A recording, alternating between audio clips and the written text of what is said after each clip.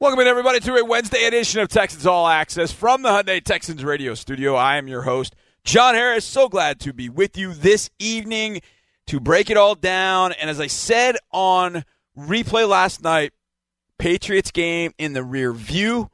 It's all about the Denver Broncos with one, I was about to say minor exception, but actually major exception. And I'll explain what that is in just a second. But we got to move on to the Broncos.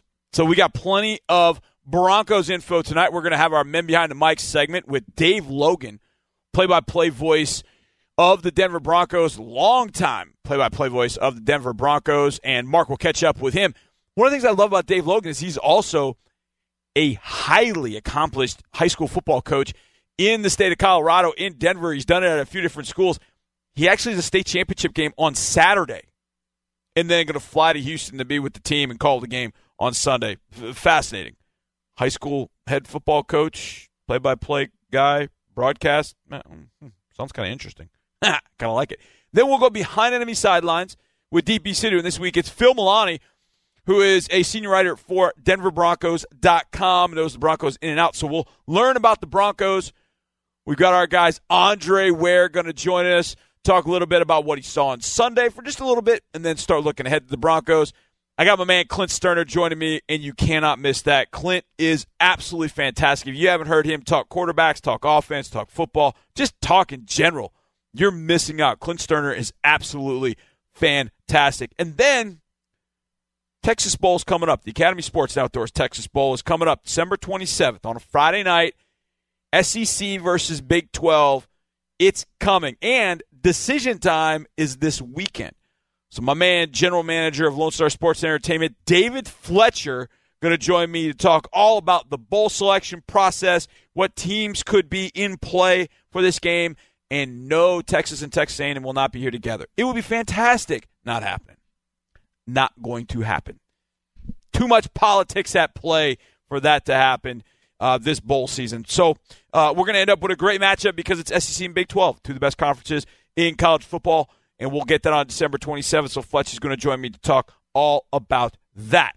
Now, so as we set up the show, let's dive into the show with our Hot Reads. Hot Reads brought to you by Geico. 15 minutes can save you 15% or more on car and or motorcycle insurance. And I'm going to start with that one item I just mentioned about looking back.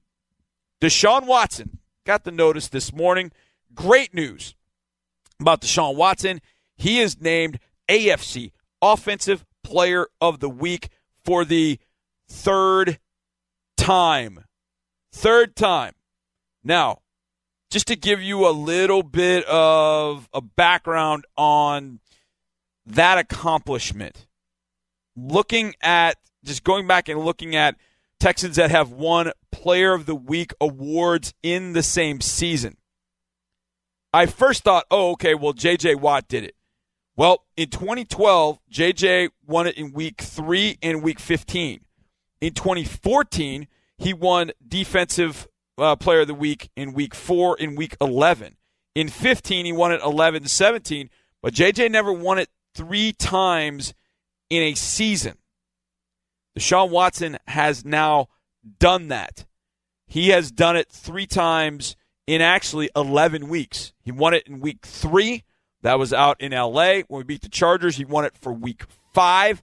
That was his game against the Atlanta Falcons. And he did it for this win over the New England Patriots in Week 13.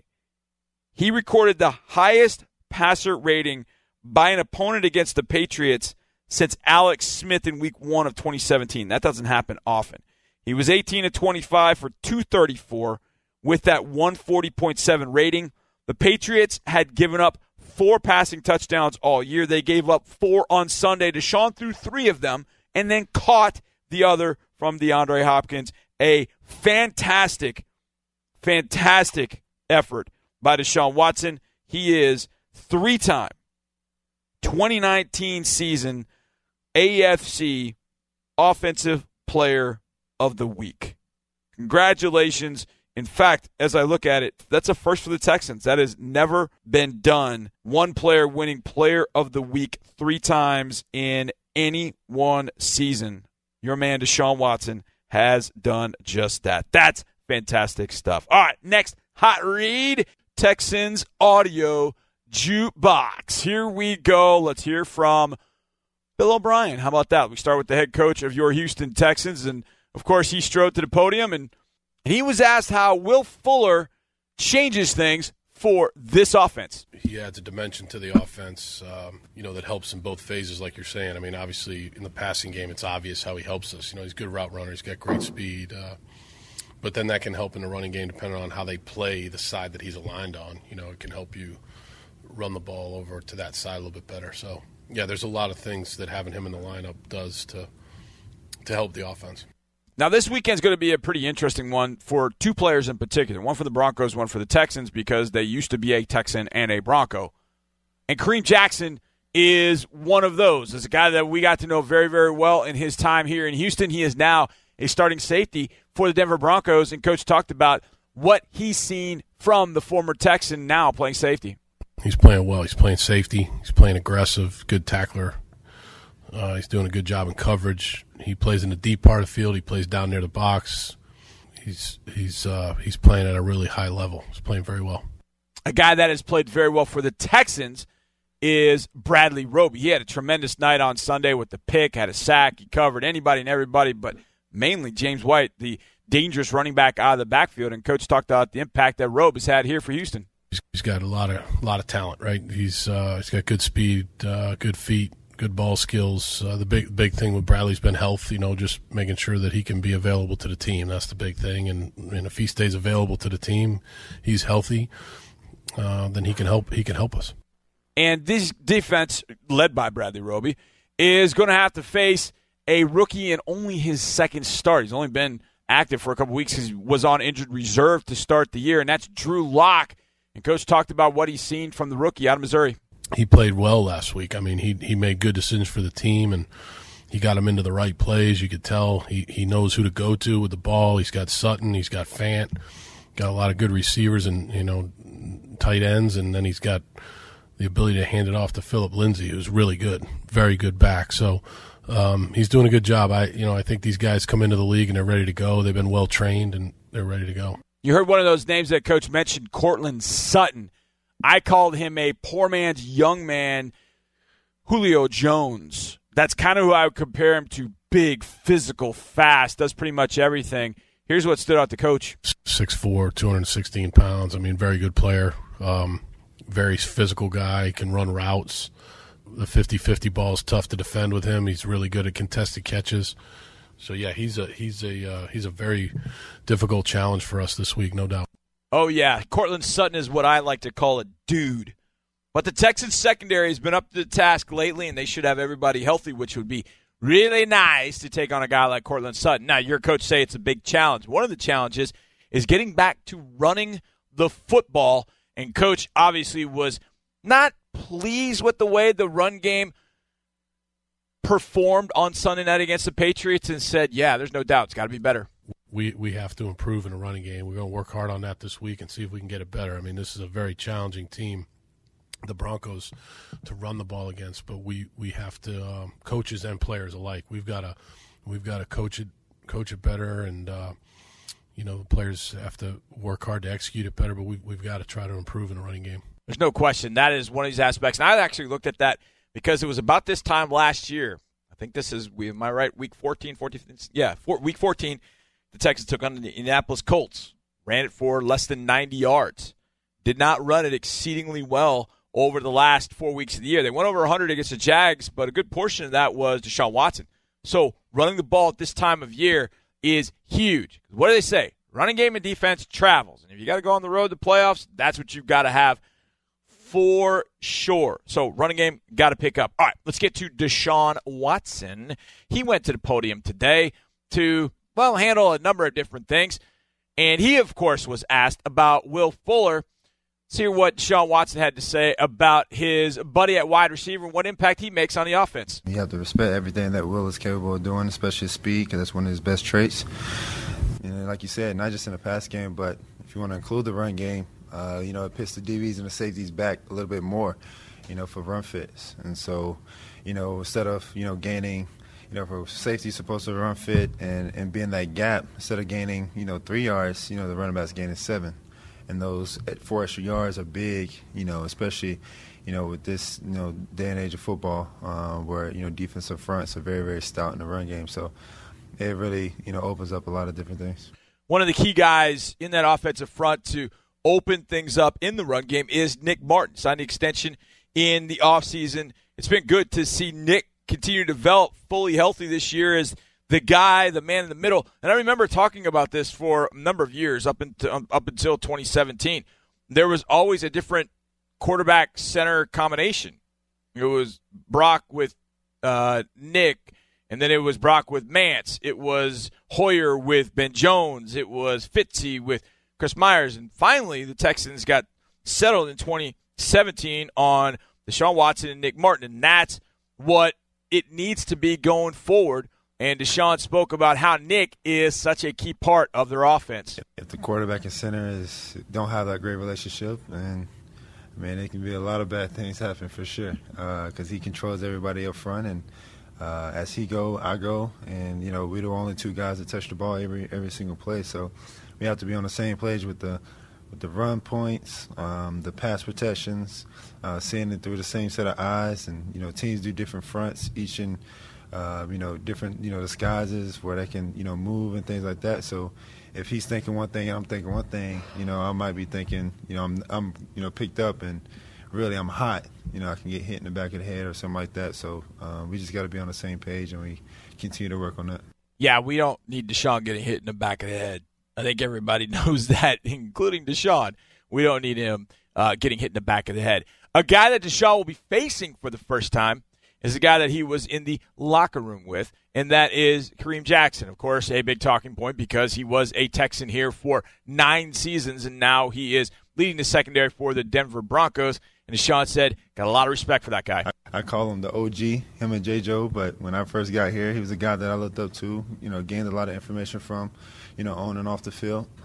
We still communicate and talk and support each other. He's been having a heck of a year. It's going to be fun to, see what he did, because when he was here, he was very physical, made a lot of plays in the passing game, and he was that leader. He was that heart and soul. So you can see, that's what they wanted in Denver for him, and he's been given, everything he had, and have, for that defense and for that team. So it's going to be fun to be able to go against him and compete. Yeah, I'm just hoping that Kareem, I hope they don't meet on the field, if you know what I mean. Kareem can be a ruthless hitter, man. He can bring the funk, and he will not hold back in this game. There's no doubt. Now, when you have a big win like the Texans did on Sunday against the New England Patriots, it's right to ask if there will be any bit of hangover, if you will. And Deshaun said, nope, not happening. That's not the type of guys we have in that locker room. And then the leadership we have, we're not going to allow it. Denver is a great 4-8 team if you want to look at the record, but we don't look at the record. Every team is really good. You got to turn the page and be prepared each and every week. You can't have no let-ups because you will get embarrassed. And, we got to come out there and, just how we prepared last week, we got to prepare the same way and try to go out there and make plays. They're going to come in ready to go, and, we got to come ready to go and bring a lot of energy. And it's going to be a great, AFC December game, so it's going to be good.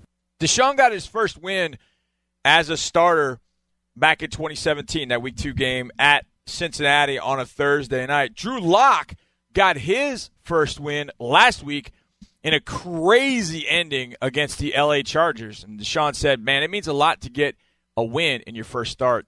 It builds a lot of confidence within that locker room, within yourself. And that's where you got to start, that confidence with yourself, knowing that you can play at this level, you can win at this level, because it's hard to do, especially on a consistent basis. So, it just changes everything. And, everyone has good spirits. No one likes to lose. And, if you're winning as a young guy, it builds that trust and that the camaraderie around the locker room where you can just, continue to, bring guys along with you and guys are supporting you and things like that. But if you're losing, then, you can have a lot of different egos and a lot of guys turn different ways. And that obviously is what Drew Lock's trying to avoid in Denver with that obvious particular situation there as he starts. He's 1-0 as a starter. The Broncos 4-8 overall, but 1-0 as a starter, hopefully 1-1 after Sunday. So there you go. That's your Texans Audio Jukebox and your Hot Reads brought to you by Geico. 15 minutes can save you 15% or more on motorcycle, and or car insurance. We get back, it's time to talk to our good friend Andre Ware. Gives a few final thoughts on the win over the Patriots, looking forward to the Broncos, and a trip that Andre has taken to New York City, not this weekend, but next weekend. Why is he doing that? Well, we'll discuss all that next on Texans All Access. Happy Wednesday, everybody, and I know my teachers are all back at work after a long Thanksgiving holiday break, but I got some relief for you. I have some help for you. You want to bring a little Texas football to your classroom? Then sign up for Toro's Math Drills, presented by ConocoPhillips. Toro's Math Drills is a video series designed to help 3rd and 4th graders learn how to tackle math in the classroom. Go to HoustonTexans.com/Toro's Math Drills to learn more. It works. I'm telling you, it works. You bring a little Deshaun Watson and DeAndre Hopkins into your classroom, 3rd and 4th grade boys are going to be all over that. 3rd and 4th grade girls, too. They love to talk sports. They love to talk about anything different. Bring different. Bring something very intelligently put together like Toro's Math Drills. Brought to you by ConocoPhillips. All right, on Sunday afternoon, I'll have the opportunity to be down on the sidelines with these next two gentlemen in my ear, and that's a good thing. Mark Vandermeer, the voice of the Texans, caught up with our good friend and game analyst Andre Ware, who's going to be taking a pretty special trip next weekend up to New York City. Take a listen. All right, before we talk about Denver, a little final thought here on what went down Sunday night when the Texans knocked off the Patriots. And even though they didn't clinch anything that night, Andre, what does the win do for this team, in your opinion, moving forward? Well, I think it gives them confidence. I mean, when you win a game like that against one of the better franchises in the entire NFL, I think it goes a long way for your confidence. And so they're going to play with a different swagger, in a different manner in which they take the field from now to the end of the season. Having that big-time win under their belt, especially with it being on Sunday Night Football.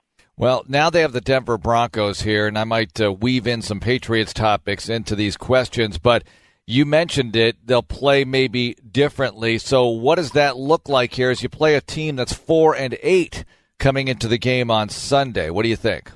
That's where you're at the highest of highs after beating the Patriots, and then you can't really allow yourself to be a little bit overconfident with a 4-8 team coming into your building. It's a 4-8 team that's extremely young, a first-year head coach, a rookie quarterback at the helm now in Drew Lock. So it's easy to kind of get the feeling that this is one we should win and so on and so forth. That's when the concentration level of a team really has to be at its peak and at its best. So don't overlook the Broncos coming in here, because obviously they've proven the last couple of weeks that they can play with just about anyone. Andre Ware joining us. Andre, when you're playing a rookie quarterback, you often say the veteran quarterbacks don't mind being blitzed because they know where it's coming from. They know where to put the football quickly. Right. What about a rookie? Do you want to come after him, bring some extra heat after him? You do, if you can hold up on the back end, because he's going to find, and that's what he'll be coached up this week, is when you see certain blitzes and you've got to identify where the blitz is coming from. Try to protect yourself, but then find the matchup that you feel like favors you on that particular play. And all you're looking for is to hit one of them. And so you can't allow explosive plays. And I think that'll be one of the keys to the game for the Texans defensively, is to not allow explosives over the top. That's 25 yards or more. And certainly you can't allow big-time deep scores in the passing game. Otherwise, you give a rookie quarterback confidence, and that's why he's in the NFL as well. He's got some talent. He's got some arm strength. You can't make it easy for him by allowing him to just drop back 3 quick steps and let the ball fly and have a completion happen on the other end of it. Andre, without Titus Howard at right tackle, do you think the Texans are going to settle on Chris Clark or Rod Johnson, or continue to sort of rotate them as they look for the right mix up front? How do you think they handle that moving forward? Well, it looks like it's going to be a rotation until one guy really steps up and actually takes the job. That's how it was last week. That's how it was in a prior game when Titus was out. So until somebody just steps up and claims the job, I think it'll be on a rotational basis. All right, Andre, around the league here, the Tennessee Titans are a big problem all of a sudden, and they knocked off the Colts in Indy. That was a good win for them. Now they have the Raiders out on the West Coast, and the Raiders have back-to-back lopsided losses. Now one of them is to the Chiefs. What do you think of the Titans at Oakland this weekend? Yeah, I fully expect the Titans to go in there and win that football game. They're playing with some swagger now. They're feeling pretty good about themselves, and we both agree that it was consistency at the quarterback position that was really missing from that roster. Tannehill's got a couple of starts, a number of starts under his belt now, and he is playing with tremendous confidence. I think the team is responding in a manner in which the Texans are defensively. Tennessee's defense is responding the same way because they know that they're going to get rested when they come off the field. They're being rewarded for their turnovers, and they're turning them in to scores. That's a game I think Tennessee goes in and beats the Raiders. Andre, give me your thoughts on the Chiefs and the Patriots playing in Foxborough. Brady and company didn't look so hot when they were here offensively until the end of the game, of course, but they're back at home now. But the Chiefs are starting to get it revved up on offense again. What do you think? Yeah, that's going to be a tough game for New England. When you sit and look at how they played and how they looked for basically 3 quarters, and then you got a hot team coming in that can really cause some problems. The thing about it is, and I mentioned it during the game, we talked about it during the game, that when you play them in a box, which is just, running into their 7 and 8 man front, that's how they want to play. They got big linebackers and Hightower and the rest of that core. What they don't want to play is in space with those big linebackers, and they try to keep base personnel on the field at all times, bring exotic blitzes from that base personnel. Kansas City's got some electricity and fast players that can certainly take advantage of it. LaShawn McCoy out in space against linebackers. The Williams kid at running back certainly can make some plays out in space against linebackers. So that's going to be a tough matchup for New England defensively against Kansas City, and they can strike quickly. And so with one of the better young quarterbacks in the entire NFL and Pat Mahomes, that's going to be a tough chore. I actually look for New England to drop its second game in a row. The Ravens taking on the Bills, and Buffalo did a good job at Dallas. They've got a really good defense. And the Ravens, look, San Francisco did a nice job on them. I know weather had a lot to do with that, but what do you think as this game is going to be played in Buffalo? Yeah, you know what's impressive, and not until you gave me the opponent for Baltimore this week did I really even quickly think about it.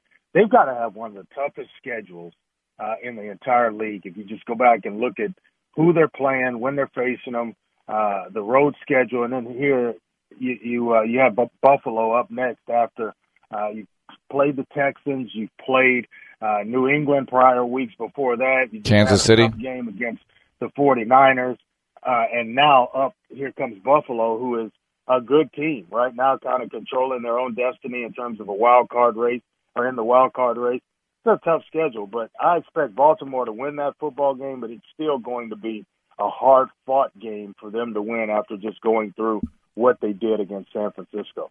All right, college football note here. Oklahoma and Baylor, the rematch this weekend. What do you think? Neutral field. Baylor seemed to have their number until the fourth quarter, and then they gave up, a 25-point lead, 25 unanswered points was scored. If they just score anything, they win the game. It may be a little bit different.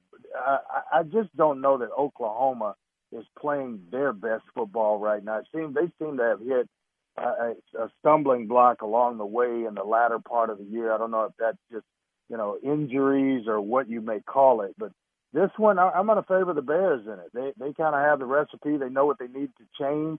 I don't know that Oklahoma changes a whole lot. They say they are, and what I've read, that it's an entirely different game and they'll take a different approach to it. But Baylor seems to have the right ingredients to pull off an upset, so I'm going to go with the Bears. LSU and Ohio State, are they the two best teams in the country in your opinion? Yeah, I think there's no doubt, and I think that's the game that we're going to get a chance to watch the two teams play for the national championship. They got a lot of firepower on offense. They both have dynamic playmakers on the defensive side of the ball. They're clearly head and heels above the rest of the field, in my opinion. But don't sleep on Clemson. Dabo will have his team ready, and they'll play hard. But I just don't think that they're on the level this year with those two in Ohio State and LSU. So you're going up to New York next weekend for the Heisman Trophy ceremony, 30th anniversary after you won it in 1989. What's that going to be like for you? I mean, just going back every year is special, and getting a chance to visit with the guys there, and just the brotherhood that we have. The ceremony is always great because there's this build up to the announcement of who's going to actually win, and you really nobody knows until it's actually read that night. So it's always a special evening. New York is always special. So. That'll be a good time. All right, Trey. Well, thanks a lot for the time, and we look forward to seeing you on Sunday against Denver here at NRG Stadium. All right, buddy. We'll see you there. I would so want to be on that trip to go to the Heisman ceremony. Would absolutely love it. Then again, Nashville's one of my favorite trips that we make each and every year. So, and Dre will find his way down. He does it every single Saturday, Sunday when we're on the road. He flies somewhere, has a game, flies that night back to wherever we are. It's amazing. I don't know how he does it, but he pulls it off each and every week. He's always in that booth come game time, and he will be there this Sunday, next Sunday, and every Sunday after that, or Saturday, depending on when we're playing. That's Andre Ware. All right, coming up next, it's our pal Clint Sterner going to join us and talk about what he saw from the Texans offense, what he saw from Deshaun Watson, and is Tom Brady the same Tom Brady? Clint will give us his thoughts after the break. Welcome back to a Wednesday edition of Texans All Access from the Hyundai Texans Radio Studio. I'm your host, John Harrison. It's that time in the show. We do this every single week. We talk to my good friend from Sports Radio 610, former Razorback star quarterback, played for Dallas Cowboys. Man knows ball. That's why we have him on. He is Clint Sterner. Clint, how you doing, my man? Man, I'm doing well. Another week after a Texans victory. It makes for a good week for a man in the talk, sports talk world, my man. So all is well. That's very true. There's definitely a lot to talk about. Clint, I'm going to ask you a question, and I want you to relate your experience to this that I'm about to ask. The Texans get this big win against the Patriots, and for years the Patriots had just worn them down and found ways to win games, and then they get this win. And I happened to think about this aspect of things. In 1998, you have the situation at Tennessee where you guys play one of the great college football games of all time, but it doesn't go your way. The next year, you play Tennessee, and you sort of get that monkey off your back, if you will, by having that great throw at the end to Lucas for the touchdown. You get the win.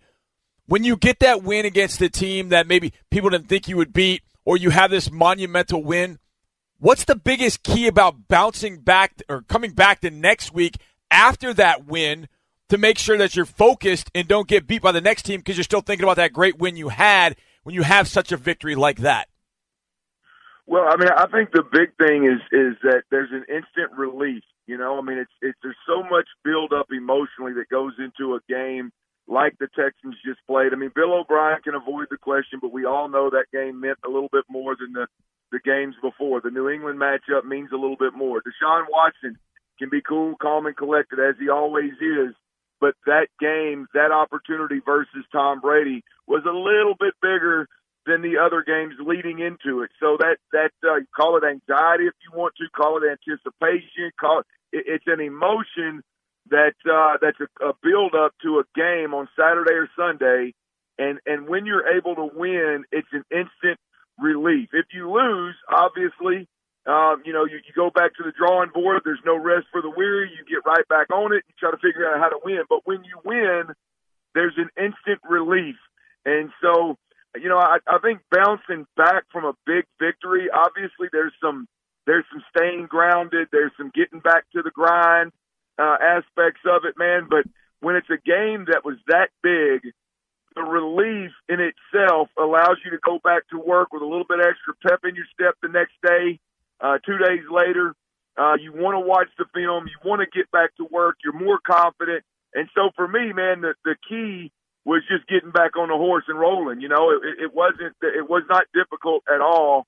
In fact, I think the team was able to build off of it. from a sense of confidence and a sense of belonging and knowing you can compete and beat the best of the best. What do you think, Clint, of the way Deshaun Watson played on Sunday? I had heard you talk about Deshaun in the game against Indianapolis, and you talked about he was probably a little quicker in that game to get out of the pocket, maybe happier feet in the pocket than you wanted to see. It felt a little different on Sunday. It felt like his recognition was quick. It felt like he was nice and sturdy in the pocket where he needed to be. There was one time when he obviously had to get out of the pocket and throw that ball to Kenny Stills, but overall, what do you see from Deshaun this week that you liked? What are some of the things that you still feel like, okay, he's only his third year, still work in progress? What are the things that he still needs to improve upon? But what did you see Sunday night from him? Well, I think it's a constant effort, right? I mean, it's a constant learning curve. There's going to be setbacks, and I think Indy was a setback. I think Carolina earlier in the year was a setback. Baltimore was a little bit of a setback, but there's a lot of good in between, man. And what you saw Sunday was to me was a great game plan first and foremost. The plan of attacking their second, third, and fourth cover guys, whether that's a linebacker or a nickel defender, attacking those particular players on a defense that likes to play a lot of man, attacking those particular players with the tight ends, with Duke Johnson, and with Kenny Stills. I think you could see that was a priority. I think you could see that Deshaun Watson early in the game was seeing things very clearly. He was getting through progressions and finding the open receiver very quickly. The primary receiver was there a lot, so that helped. Yeah. But I think he had a great game. I think in the second half he comes out and they obviously want to take some shots, try to extend the lead a little bit and pad and get a little bit of a cushion there for the fourth quarter, and they were able to do that. I mean, he can throw the mid-range game and the deep ball really, really well from an accuracy standpoint. When he sets his feet, he throws the football as accurately and as powerfully as anybody in the game. It's a matter of when he sets his feet. Does he set his feet? Is he comfortable? And now sometimes the defense is going to push him off his spot. But when he's comfortable and when he's anchored, boy, he's dangerous and he's lethal. And this was a week when early in the game plan was special, man. Get it out of his hand. The primary was there. And then in the second half, they were able to extend that lead with a couple of throws, the 1-4 that got overturned, the 1 to Stills. And then when they started chipping away with Hopkins, that was some big-time quarterback play there. That was processing pre-snap, knowing where you want to go with the football, anchoring down in the pocket and delivering a good, accurate throw, in some critical situations. And so I thought he had a hell of a game. I think it was his most complete game to this point. But it doesn't surprise me, John. Yeah. I mean, he's a guy that he can do that. It's about consistency. It's about, in a 16-game season, do you do it 14 games or do you do it 10 games? And that's the secret to Deshaun Watson's success, is turning that 10 or 11 game quality play into 14 or 15. And that's just how good the guy is and how dialed in he has to be on his development. And the guy that has done that for 20 years is Tom Brady. And we talked about it during the breaks of the game, watching him in pregame, watching him during the game. Clint, I'm always fascinated to watch Brady. And it's great now that I get the opportunity, and everybody does when the Texans play the Patriots, to see our quarterback, Deshaun Watson, and watch him and what a joy he is to watch, but also to watch Brady, because you're watching the greatest quarterback seemingly of all time. And I know people after the game, all the Patriots offense, a lot of people want to point the finger at Brady. I trust your quarterback knowledge more than anybody. What did you see from Brady on Sunday? Do you feel like he's lost it or is losing it? Or do you feel like, hey, man, there's really nobody around him to help him? Well, there's definitely nobody around him to help him. I mean, look, all these folks that want to say that Brady's done and Brady's aging, and I can see it just because he struggles in a game or the offense is struggling this season. Eventually, they've been saying that for about 8 years now. Eventually, somebody's going to be right. There's no doubt about it. But when it's all said and done, there is a problem in New England with particularly the pass catchers on that football team. You take Edelman away, and they don't have a difference maker at all. They don't have a guy that can create separation in versus man-to-man. They don't have a real good grasp on what they want to do versus some of the different zone coverages And so much of what Brady has had success with is having one or two guys that can beat a man, and then having two or three or even four guys that know the game inside and out the same way that he does, and their chemistry is how they win.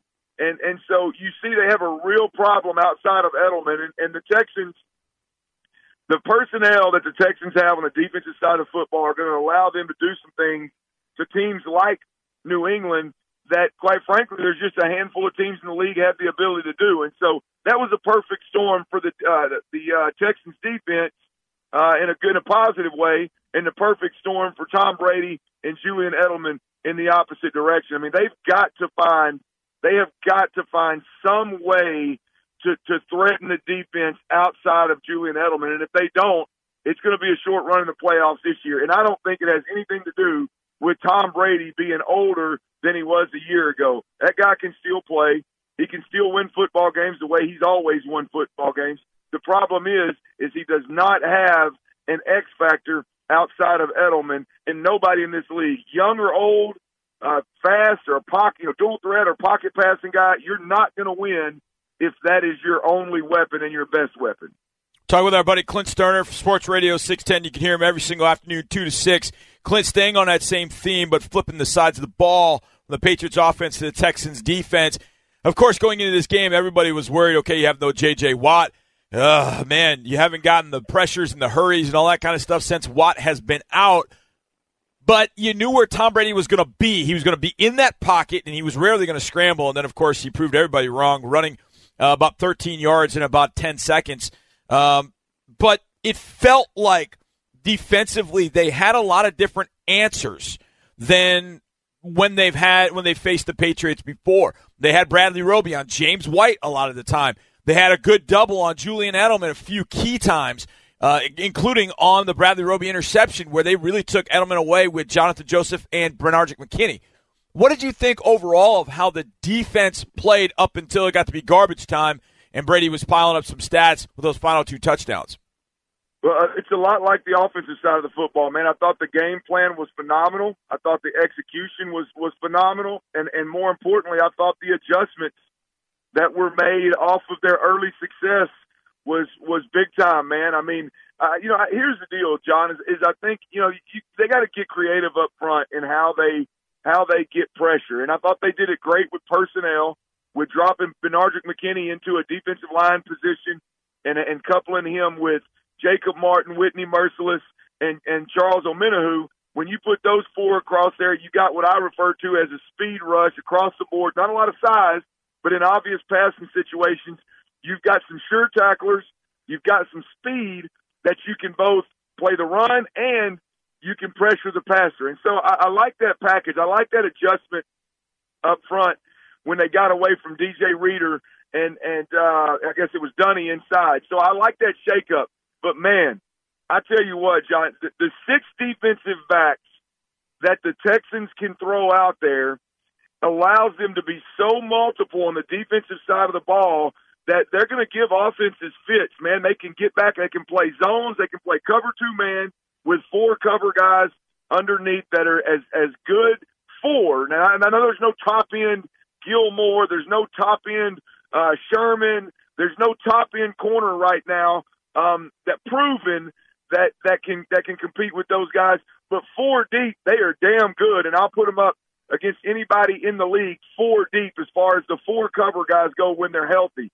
And so when you have the ability to do that, put those 4 guys across the board, and then put Reed and Gibson over the top in a 2-man situation, and then do anything below that in a man or blitz or any kind of package underneath that, boy, you've got some weapons, man. I know you don't have J.J. Watt. You don't have Jadeveon Clowney. You would like to have those caliber guys up front.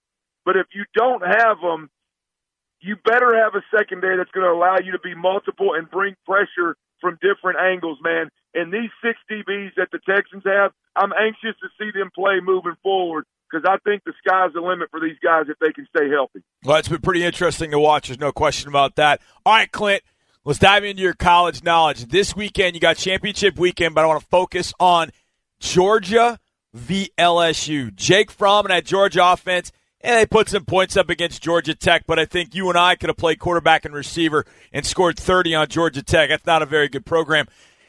But now it's LSU, and Joe Burrow has been hot all year. They're coming off a 50-7 win over A&M.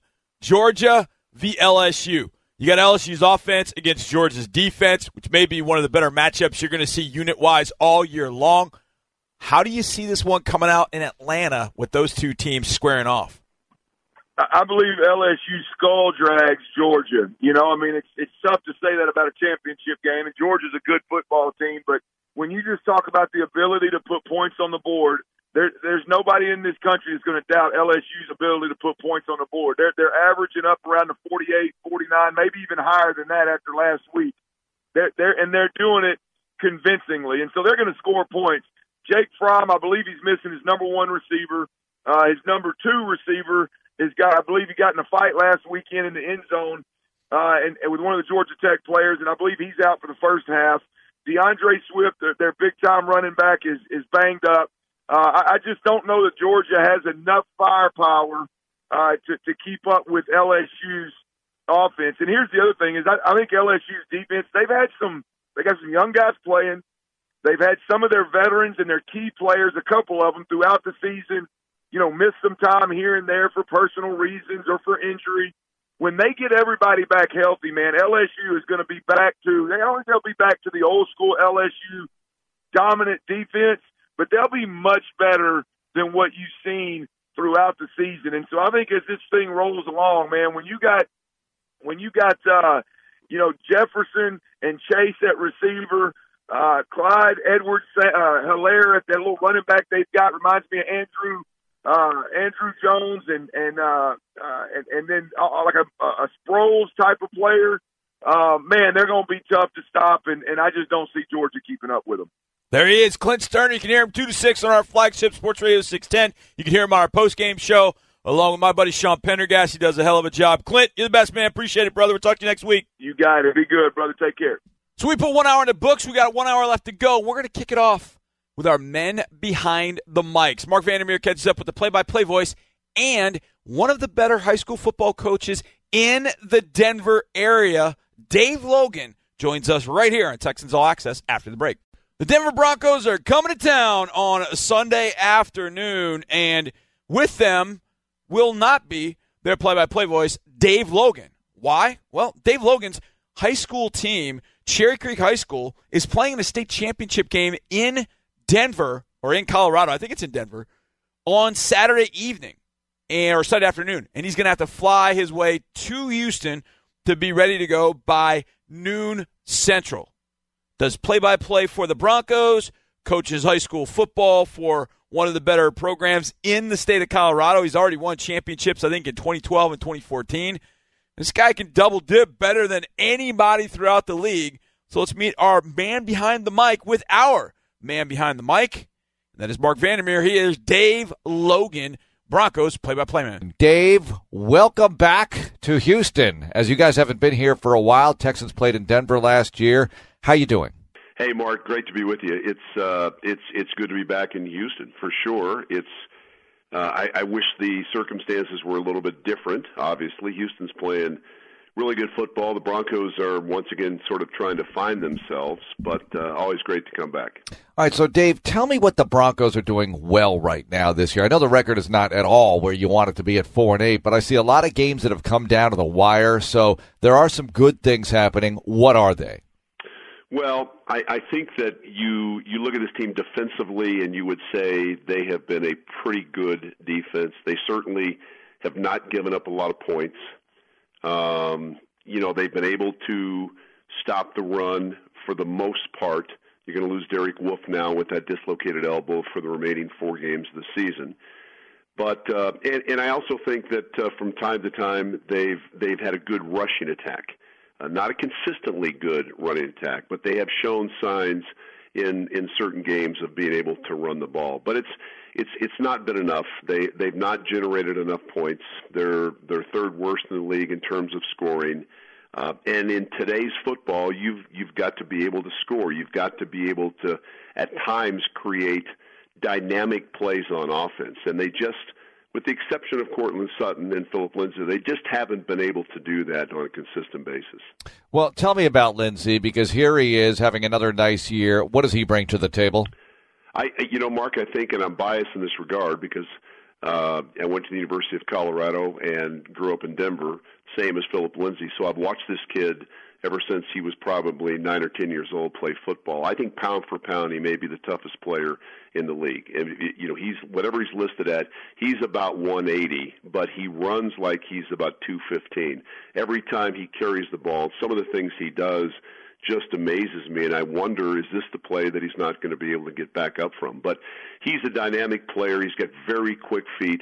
As I said, exceptionally tough, runs with great pad level. And he and Cortland Sutton really are their two main, and maybe even you take out the word main, they're their two threats on offense. They're guys that I think are young, emerging stars in this league. The Broncos just need more of a complementary cast to help those guys out. All right, what about Drew Lock, start number 2 coming up this weekend? What do you think? Yeah, I liked him in the first start. I thought, as much as we could tell, I thought he was very composed. He's got a big arm, nice quick release. It didn't look like it was too big for him, which I think the Broncos were somewhat concerned about. I think there was hesitancy to really put him out there and to give him a shot. And that tells me, the club never said it, but that would tell me that maybe they didn't think he was mentally quite ready with all the verbiage involved in this particular offensive system. Him coming from Missouri, and he told me last week that some of his calls were 2 and 3 words. And he said that in some of the Bronco terminology, you use 5 or 6 words simply to describe the formation. So it's a lot. It's been intensive for him in terms of learning that. But I liked what I saw. I think, I'm not ready to say that he's going to be the quarterback of the future, but I'm not ready to say he won't. I think it was a good starting point for a really talented young guy. Dave Logan, voice of the Broncos, joining us on Texans Radio. What's it like being around Vic Fangio as a head coach? I remember him here as a defensive coordinator in the early days of the Texans. Yeah, I really have enjoyed Vic this year. He's a football guy 24/7. He's an old-school football coach. He believes in playing good defense. He believes in all the things that I think a lot of coaches believed in, 20, 25 years ago. And that's not to say that he can't relate to some of these younger guys. But, I mean, this is a guy that, he doesn't have many hobbies. He's a guy that lives and breathes football, really smart man. Defensively, he's done a nice job. They've had a number of injuries for sure. They signed Bryce Callahan in the offseason, one of their big free agent acquisitions. He hasn't played it down because of a foot injury. They lose, as I said, Derek Wolfe. They lost Bradley Chubb early in the season, who I think is one of the best young pass rushers in the game, to a torn ACL. So he's had a compromised set of defenders. But I think Vic's done a nice job given the cast that he inherited. Dave, I know we've talked about this a little bit before, but what the listeners might not know about you is, in addition to being the voice of the Broncos, you coach high school football in Colorado. So tell me where you're at this stage of the season. Well, we've made it to the state championship game. That comes up on Saturday. So we're excited about that. We play a really good team in Columbine. I will miss the Broncos charter, and there's no way for me to get to Houston other than to catch a flight to Dallas Saturday night late and then to drive. So I'm warning everybody on the highway, whatever highway that would be, that sometime late or early Sunday morning at about 2 or 3 in the morning, there'll be a car cruising down the highway trying to get to Houston to get set to do the game. But it's been a great run. It's 27 years as a head high school coach, and I've really enjoyed it. Well, you're in the Colorado Sports Hall of Fame, which is very cool for a variety of reasons. I mean, I got to imagine that was you had a lot of ground to cover in your acceptance speech with the playing days, the broadcasting, and high school coaching. But tell me, how is it coaching these kids when you're also so connected with an NFL team and the contrast involved and all that goes into it, Dave? Yeah, you know what, Mark? This is my 30th year broadcasting the Broncos game, so I started a little bit before I became a head football coach. But what I have found is I tried simply to separate my two lives, so to speak. I really don't ever talk about with my kids my playing days, what happens in terms of calling NFL games, because I want that interaction to be about them. It's their time. My time has come and gone as a player, and certainly, it does, however, I think, because I'm still very close to the game, it enables me to sort of see, whether with my eyes in person or on coach's tape, it enables me to see some of the things that you might be able to transition into some of the ideas that you implement with your high school kids over the years. But it's been a great run, and you know what? It's one of the things that I think as we start to get a little bit older, involvement with youth and trying to impact young people, especially young boys, I think is really important, and it also, for me, keeps me young. What have you noticed about the way kids have changed over the span of time that you've been coaching? Are there a lot of differences, or are kids kids? How do you look at that side of things? Yeah, I think it's an interesting question. I think kids still want discipline. To me, kids still want structure, and maybe there's less of that now than there was a quarter of a century ago when I first started coaching high school football. But I think the two biggest things that I have sensed that have changed over a long period of time, I mean, social media obviously has impacted a lot of people. And we talk all the time, I do as a head coach, to my players in terms of, listen, you got to be careful what you post, because in 10 years, when you're done with your college and you're out there in the real world trying to seek employment, everything you post today as a 16-year-old is going to come back, and somebody's going to be looking at that. And that's hard for high school kids to sort of wrap their head around, right? And I think parents' involvement is different. I do think that. I've been blessed to have some pretty good parents over 27 years. But you do find the parent that thinks his son should be recruited by USC when he was in 8th or 9th grade. I mean, that's just sort of the world in which we live. I don't like it. I certainly don't like that colleges can offer eighth graders and 9th graders scholarships. Makes absolutely no sense to me in that regard. But you know what, Mark? They never asked me, so that's just the rule. Well, to your point about the permanency of things, when you and I were kids, they said, that's going on your permanent record. And there was no permanent record, really. That's right. But now there is, digitally. That's exactly right. And again, when you think when you and I, back in the day, 16, 17, we did some dumb things, but it wasn't chronicled. We were able to sort of learn from that. We either got disciplined by our parents or teachers or administrators. Nowadays, when kids do those things, unfortunately, it's there and it's there forever.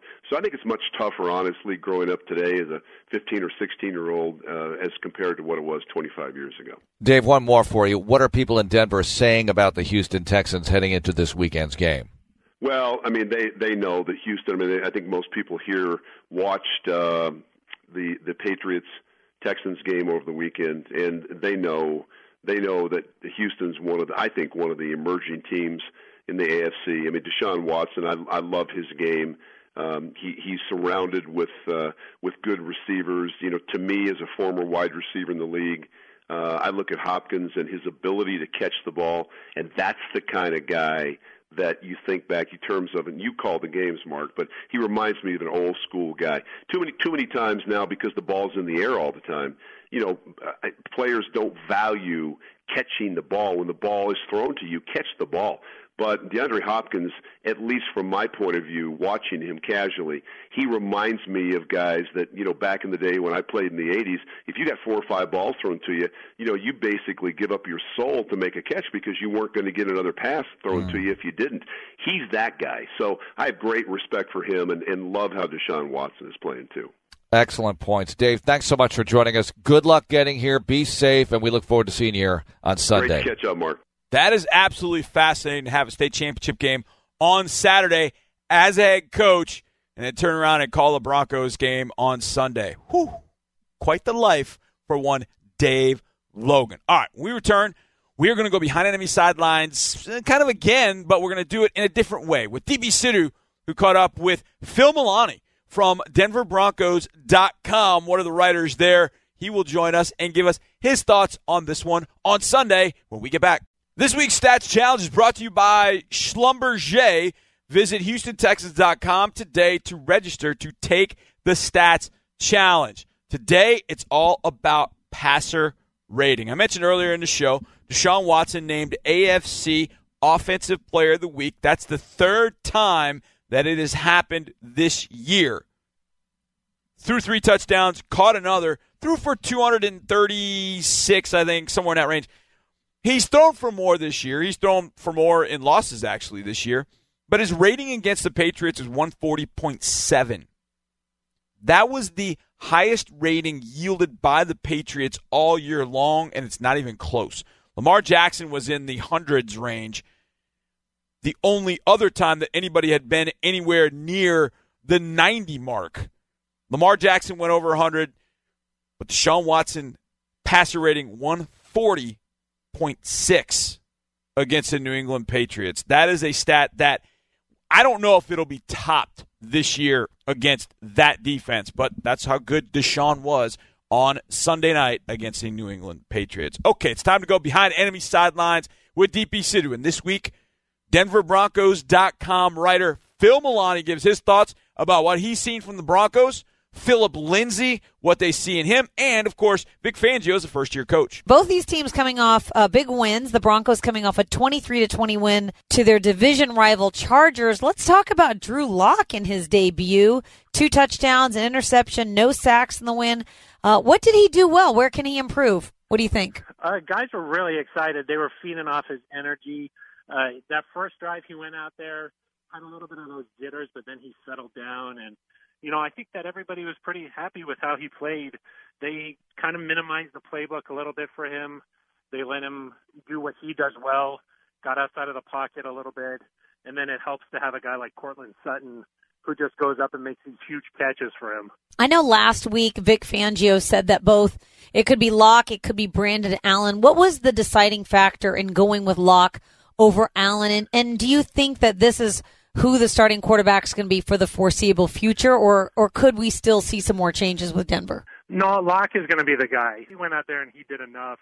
During the week, they wanted to see how Locke practiced. He did well enough. He had command of the huddle. He could do the playbook, those kind of things. So he showed enough during practice. They didn't name a starter until when he ran out there on the field. So that was a little bit of a strange situation, but they saw enough from him, and he said, hey, you don't need to wait anymore. Next week, Locke is definitely the starter, and I think he's going to be the starter the rest of the way. You mentioned Courtland Sutton. He had those 2 touchdowns in the win over the Chargers. What makes him so hard to defend, and how is it that he's able to develop that chemistry so quickly, especially with all the different quarterbacks that you've had under center this year? Yeah, Locke is the 3rd quarterback that they've started this year, so he's cycled through them. But, Sutton, I think he's really taken a big step. This is his 2nd season. We saw some flashes of that as a rookie. The thing that makes him so hard to defend is his size and his stride. His first couple of steps off the line of scrimmage, he really drives into the defensive back, and then it gets them off balance a little bit, and then he's been able to make some incredible catches this year. The touchdown he had on that first drive, that was so big because it let everybody calm down a little bit. Locke kind of settled in after that, and then they were off and running, but he's really been able to make these big plays down the field. Last season, he was more of like a 50-50 kind of guy. He'd go up and just, high point the ball. Over the off season, he said he worked on his route running. His whole route tree is complete now, and he's really been able to play at what a lot of people around here think is a Pro Bowl level. Speaking of the Pro Bowl, I saw Philip Lindsay there last year, even though he was out for the season by the time the Pro Bowl came around. He was really just setting the world on fire as an undrafted rookie running back last year, and it doesn't seem to be slowing down much in his 2nd season, even with all the changes that are going on there in the offense. Where have you seen the most growth from Lindsay this year? Just being able to do it more on a consistent basis. Last year, he would bust a couple of big plays long, down the field. He'd catch the ball in open space and then take off. This year, he's really developed his running game a little bit more. He's more patient to let the blocks develop, and then once he sees the hole, he can burst through it. He's so fast. His feet are so quick. And then on top of all of that, he's still got this chip on his shoulder from being an undrafted guy. He just plays with such tenacity, and he just changes when he goes on the field because in the locker room, such a nice guy. Once he steps onto the field, he becomes this other guy, and, you know, he runs hard. Rarely does he just go out of bounds when he's taking one to the sideline. He usually puts his foot in the ground and makes you tackle him. So he just brings a different energy and attitude to that running back room. I know when the season started for the Broncos is a bit of a rough go. They went 0-4 before winning back-to-back games against the Chargers and the Titans. It's the first season for Vic Fangio as the head coach. What do you think was the key to really turning things around for the Broncos this year and overcoming some adversity early on? It was sort of a strange start to the season. The Broncos lost on Monday Night Football in Oakland, and then they lost on a last-second field goal to the Bears. So then, you know, they were 0-2, and, you know, you heard all these statistics about how 0-2 teams don't make the playoffs and that sort of thing. And then once they became 0-4, I think they just said, let's forget about, you know, what's at the end of the season and that type of thing. Just focus on a week-to-week type of thing. They were able to win 2 games in a row, but really this whole season has been a roller coaster for them. Joe Flacco gets injured against the Colts. He's done for the season, and then they didn't feel like Drew Lock was quite ready enough to go right after that. Lock hurt his thumb in the preseason, so he had been on IR for the whole time. So then they start Brandon Allen. He beat the Browns, and they were able to get something rolling a little bit. Then they go on the road, lose 2 games. They start Drew Lock, and then they have a big win against the Chargers. So it's really been this up and down season. The one constant throughout all of that, though, has been the defense. This Broncos defense is pretty tough. They're top 5 in a lot of categories, and that's the side of the ball that's really been keeping the Broncos in some of these games. On the offensive side of the ball, they haven't been able to score more than 24 points all season. So that's been an area where they keep getting to 14, 20 points or so, and then the offense just stalls out. So the defense has been the side of the ball that's really been keeping the Broncos around all season long. It's even more impressive considering early on in the season, the Broncos lost Bradley Chubb for the year. Who really stepped up in his place, and how can you replace a guy like that that's just so talented as a pass rusher? Yeah, there was so much expectations for Bradley Chubb this season, especially because of what Vic Fangio was able to do last year with Khalil Mack in Chicago. The expectations were through the roof for him. Similar body type to Khalil Mack, and, you know, the bookends there with Bradley Chubb on one side and Von Miller on the other side. They thought that those two were just going to put up huge numbers this season. And, you know, when Chubb went down, that was such a shock to the locker room. And then they've really been doing it by committee, replacing his side of the ball. They have an undrafted free agent in Malik Reed. He stepped up as a rookie. He's played some big minutes down the stretch. Justin Hollins is a rookie out of Oregon. They've had him in there, and they just sort of cycled through guys at that spot, trying to get some sacks or some QB pressures there. And on the other side of the ball, Von Miller has not put up the huge numbers that we've expected. You know, he's had double-digit sacks in the last, I think it's 5 years straight. Not been able to quite get back to that level so far this season. He missed a game last week against the Chargers, and his status for this upcoming game against the Texans is really up in the air. Yeah, I was going to ask you about Von Miller because it seems like he never misses any games. It's been years since he's missed a game. Also, defensive end Derek Wolfe went down with the elbow injury. What can you tell us about his status? Looks like he may be done for the season. Is that correct? Yeah, Vic Fangio said that Derek Wolfe most likely done for the season. He dislocated his elbow on such a fluke play. It was a false start by the Chargers, and half the guys were still playing. They didn't hear the whistle, and a teammate rolled up into him. He fell over, hurt his elbow. So he is done for the season. I don't think he's going to need surgery, but for Derek Wolfe personally, this was the final year of his contract, so his future in Denver is sort of up in the air right now. As for Von Miller, he has played in 91 consecutive regular season games. He had a long streak, 95 games, including a playoff. So that was a surprise to see him not be able to go last week. He's dealing with a bit of a knee injury. He went out there during pregame warm-ups and tried to test it out and ultimately decided, hey, it's not worth it. Fangio on Monday said that he thinks that he'll be able to play this week, but he was not able to say that with 100% certainty. A reporter asked him if surgery was going to be needed and he said he didn't think so. So it's sort of up in the air right now. And, in fact, I think that the last time Von Miller missed a game, it was because he tore his ACL, and that happened the last time the Broncos played a regular season game in Houston. Yeah, that was, 2013 or so? 2013, yeah, toward the end of the season. That was the game when that was the Peyton Manning game. I was there. Yeah, exactly, yeah. That's a season to forget, but yeah, wow, that's amazing. 95 straight games for Von Miller. Yeah. Tremendous. All right, let's talk about Kareem Jackson. How has he adjusted to life in Denver? I see that he's continued his success with KJack TV over there. What do Broncos fans like about seeing KJack out there? Yeah, KJack has been a tremendous addition to the locker room. All the guys love his veteran presence. He's just a funny guy in the locker room. We stole the KJack from you guys. Really funny guy in the locker room, and then out on the field, a serious, no-nonsense kind of guy. At least he has been so far here in Denver, because he doesn't miss tackles. He brings a physical presence there. And, the one game he missed for the Broncos this season against the Jaguars, Leonard Fournette ran for more than 200 yards. And you plug him back in the next weekend, the running game goes away. So he's been tremendous. The safety position in Fangio's scheme is so important. They have to come up and stop the run. They play deep. They get a lot of freedom to operate, and he's really helped out his fellow safety in Justin Simmons. Simmons is having a career season this year, and I think a lot of that has to do with just what KJack has been able to bring to that secondary. I'm glad to see he's having success on TV. We've continued his legacy with B-Scar TV with Brennan Scarlett. So all's well that ends well. And two players facing former teams this week. Bradley Roby facing the Broncos and Kareem Jackson facing the Texans for the first time in their career. Should be interesting.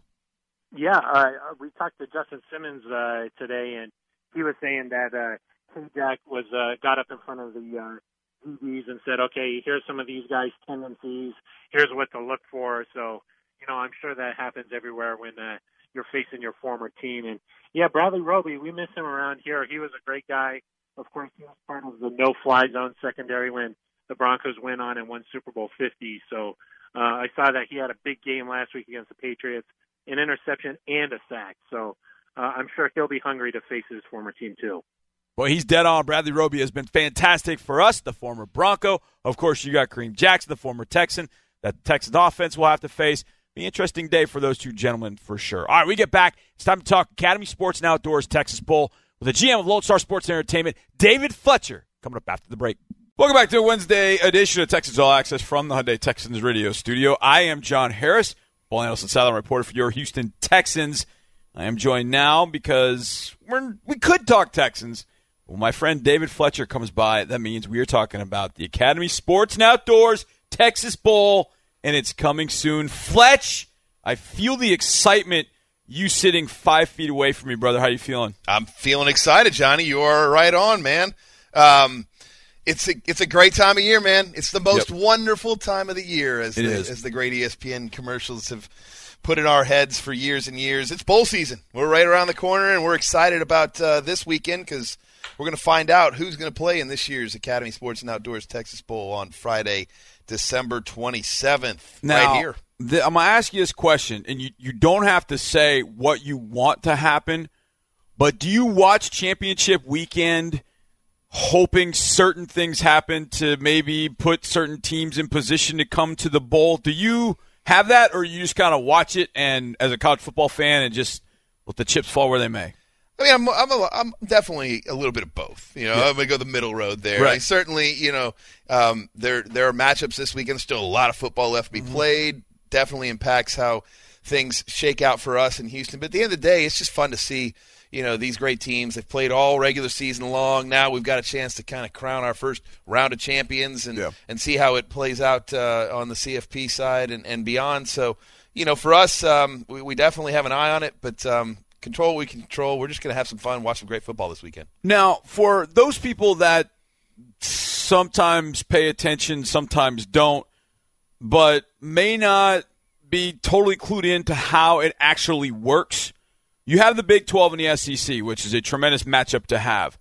How do the teams get selected for the bowl? How does it happen? Because I know how it goes, but I know the fans are probably listening. Well, you pick this one, you pick that one, right? You get the matchup you want. It isn't quite like that. How does it work? Not quite that way. It's almost nowhere close to that way. But, right.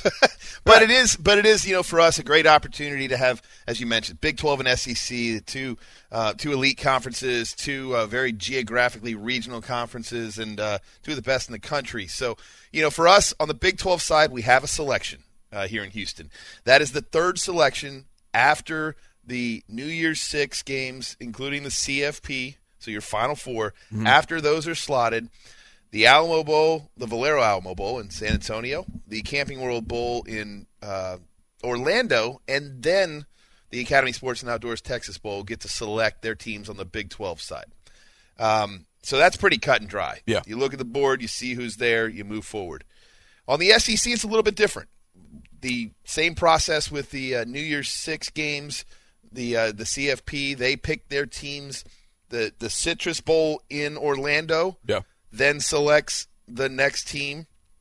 And then our game here in Houston joins 5 other games where the conference selects the participant. And that's based on a variety of things, matchups and geography and previous histories and rivalries and everything else. They just kind of look at the pie and they take input from us, they take input from the schools, and they try and put together a puzzle as best they can. So it's a little bit different, a little bit more, I'll say nerve-wracking for us on the SEC side because we're just sitting here like everybody else waiting to see what we get. So. Yeah, exactly. So you have input on the Big 12 side. I'm sure you have input on the SEC side, but it's a different animal. Because I think a lot of people hear about the bowl and they think, well, you're selecting this and you're selecting that. It's like, not quite, Sparky. Just hang on. So, it's a really interesting aspect of the bowl.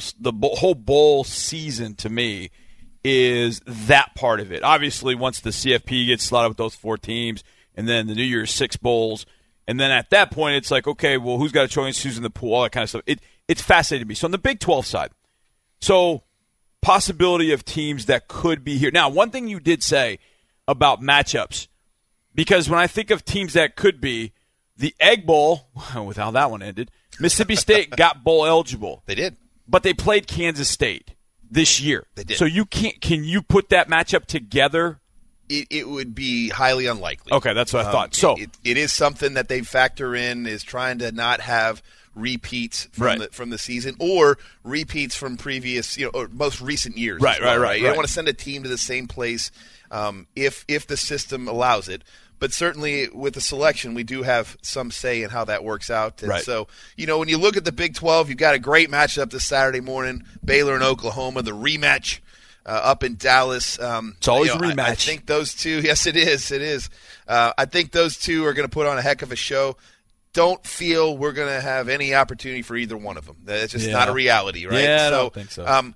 But stay tuned. Your Baylor Bears are going to be back here to start the 2020 season right here at NRG Stadium. And we'll talk more about that down the road as they face the Ole Miss Rebels.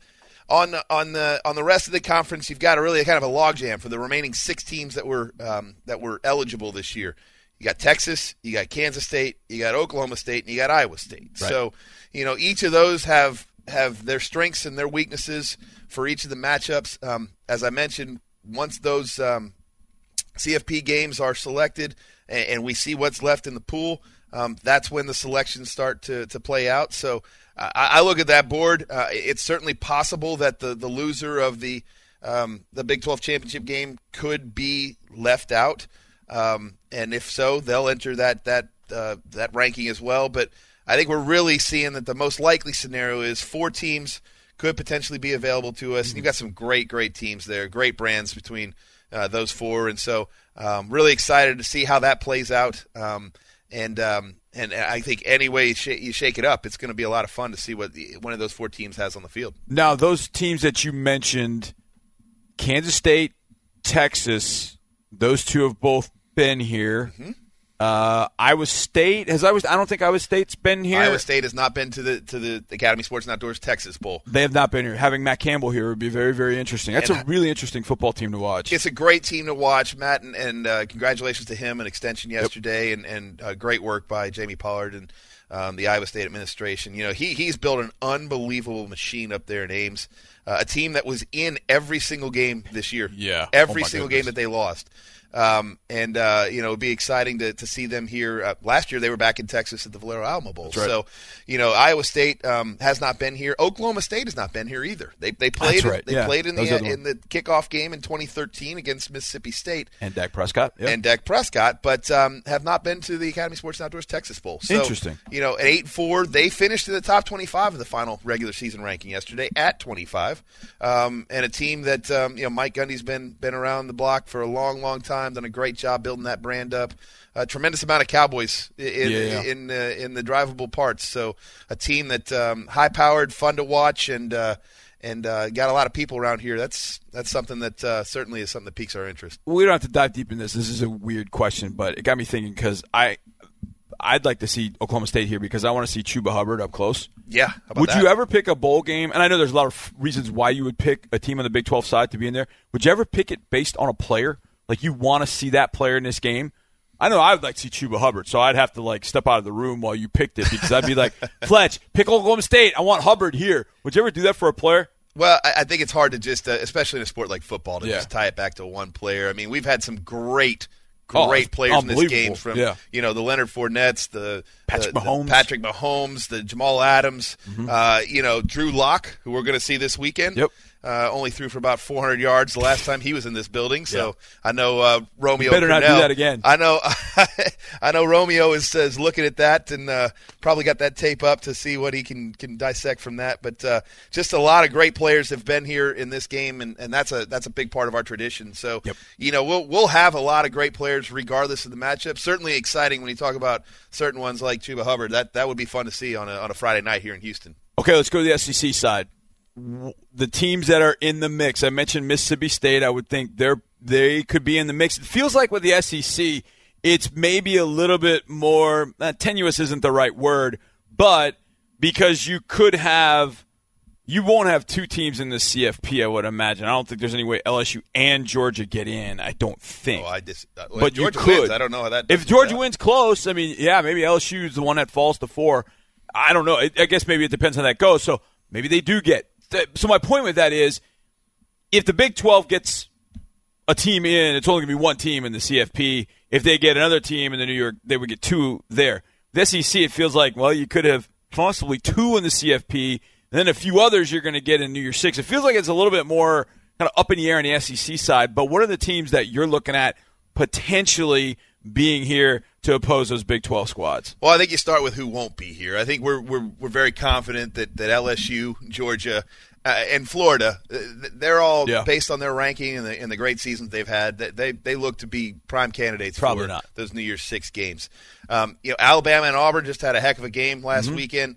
Be interesting to see how the championship weekend plays out. Right. The fate for those schools.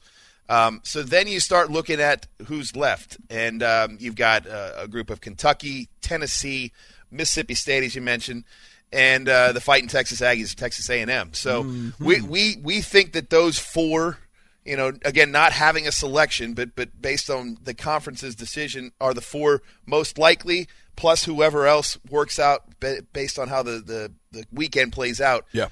So when you start looking at those teams, Kentucky and Tennessee, SEC East teams, both 7-5, finished strong on both sides. It's been interesting to see what Jeremy Pruitt's been able to do. He was all but fired week 6. He's gone. He's gone. And yet they got it turned around. stormed back at 6-1, big wins over both Kentucky and Mississippi State, among others. So be interesting to see where they land. Mississippi State, the Egg Bowl, quite an interesting finish to that.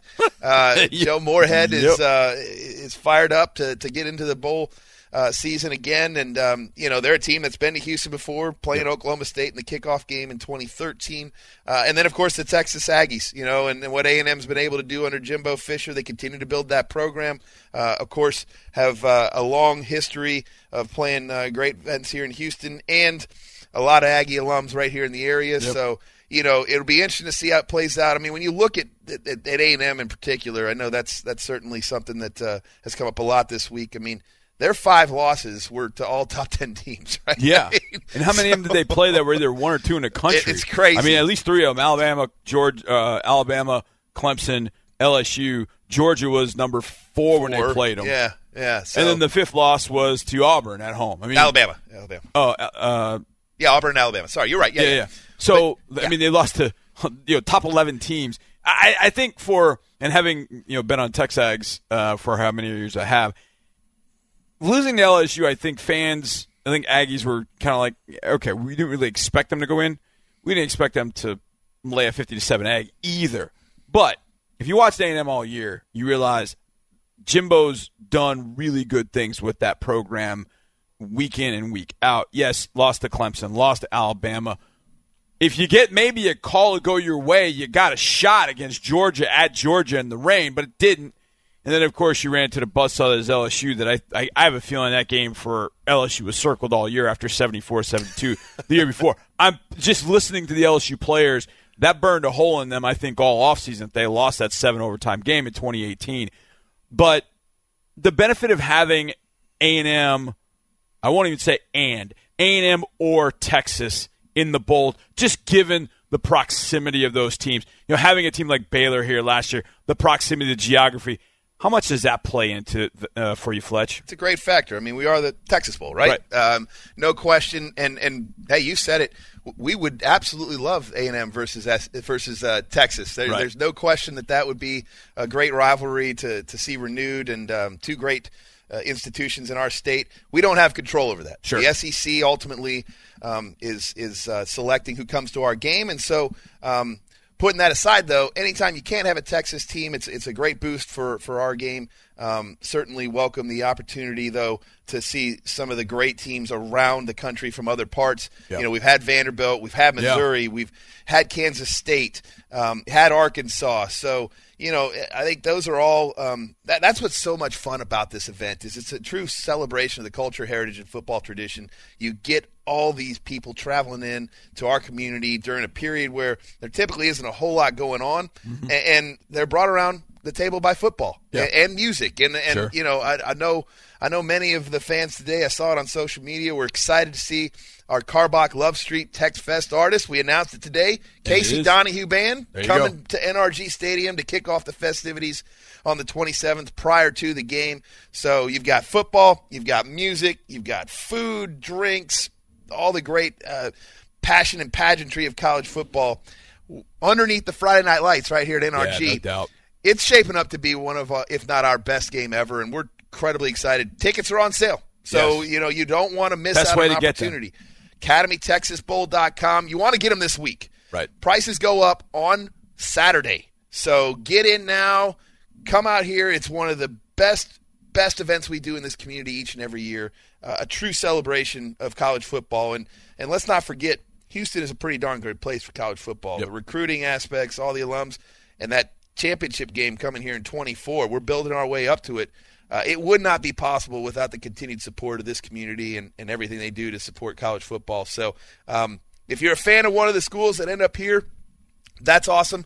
We're looking forward to hosting you. If you're not and you just love college football, no better place to be than NRG Stadium. And it'll be a big weekend for us because we got Titans on Sunday weekend. too. Yeah, so huge weekend. Why not get it kicked off in the right way? I know Sunday will be busy, not only with our Texans getting a W as they face the Broncos, but mid-afternoon we'll be announcing our selections and our participants for this year's game. Yeah, so you definitely want to be tuned in for that. I remember in years past, Mark has announced during the game what the game actually is. So you definitely want to be listening to the radio broadcast. If you don't, because you'll get that. And then I believe either you or Jamie talking after the game, speaking of that, or during the game. We'll be available as much as y'all want to listen to us. Absolutely. There you go. There you go. I can't wait. I mean, you know how I feel about bowl season, Fletch. I absolutely love it. I know you guys. This is what you do. It's what you live for. This is such a marquee event for Lone Star Sports and Entertainment, and you guys do a hell of a job with it. And every team that's come here, when I run into those people down the road, whether it's SEC Media Days or even at the Combine, I see people that played in that bowl game and they're like, man, that was fun. That was such a great time. And last year, with all the bowl games that there were, the best bowl game all year that was not a CFP or even a New Year's Day 6, and they were probably better than those games, was the one you had right here with Baylor and Vanderbilt. And look where Baylor is now. That's exactly right. I was talking with Baylor is now. Talking with Mac Rhodes and Matt Rule a couple weeks ago, and that's exactly what they said. The win here in Houston was a catalyst for their success. You know, it just makes everybody feel that much better in the offseason. Yep. You've got that story for recruits. You've got an opportunity to play on a big stage, and you can talk about what you're doing and how you're building. I mean, we saw it with Texas 2 years ago, and then they went into the Sugar Bowl last year. You're seeing it with Baylor this year. You know, that's a great part about the college football postseason is that, you know, there's a lot of teams out there that will use this as a catalyst for even better seasons next year. Yep. And, you know, we're excited about this year. AcademyTexasBowl.com. Get your tickets now before they go up. Prices go up on Saturday. And tune in right here to Texans Radio on Sunday afternoon. Absolutely. And we'll find out who's going to be joining us come December 27th. That's going to be fun. Fletch, appreciate you, brother. A huge show this evening. A big thanks to David Fletcher, to Mark Vandermeer, to Dave Logan, to my buddy Andre Ware, of course, our pal Clint Sterner, DP Sidhu, Phil Milani, all of you for listening. Thank you so much. We will see you tomorrow. And as always, go Texans.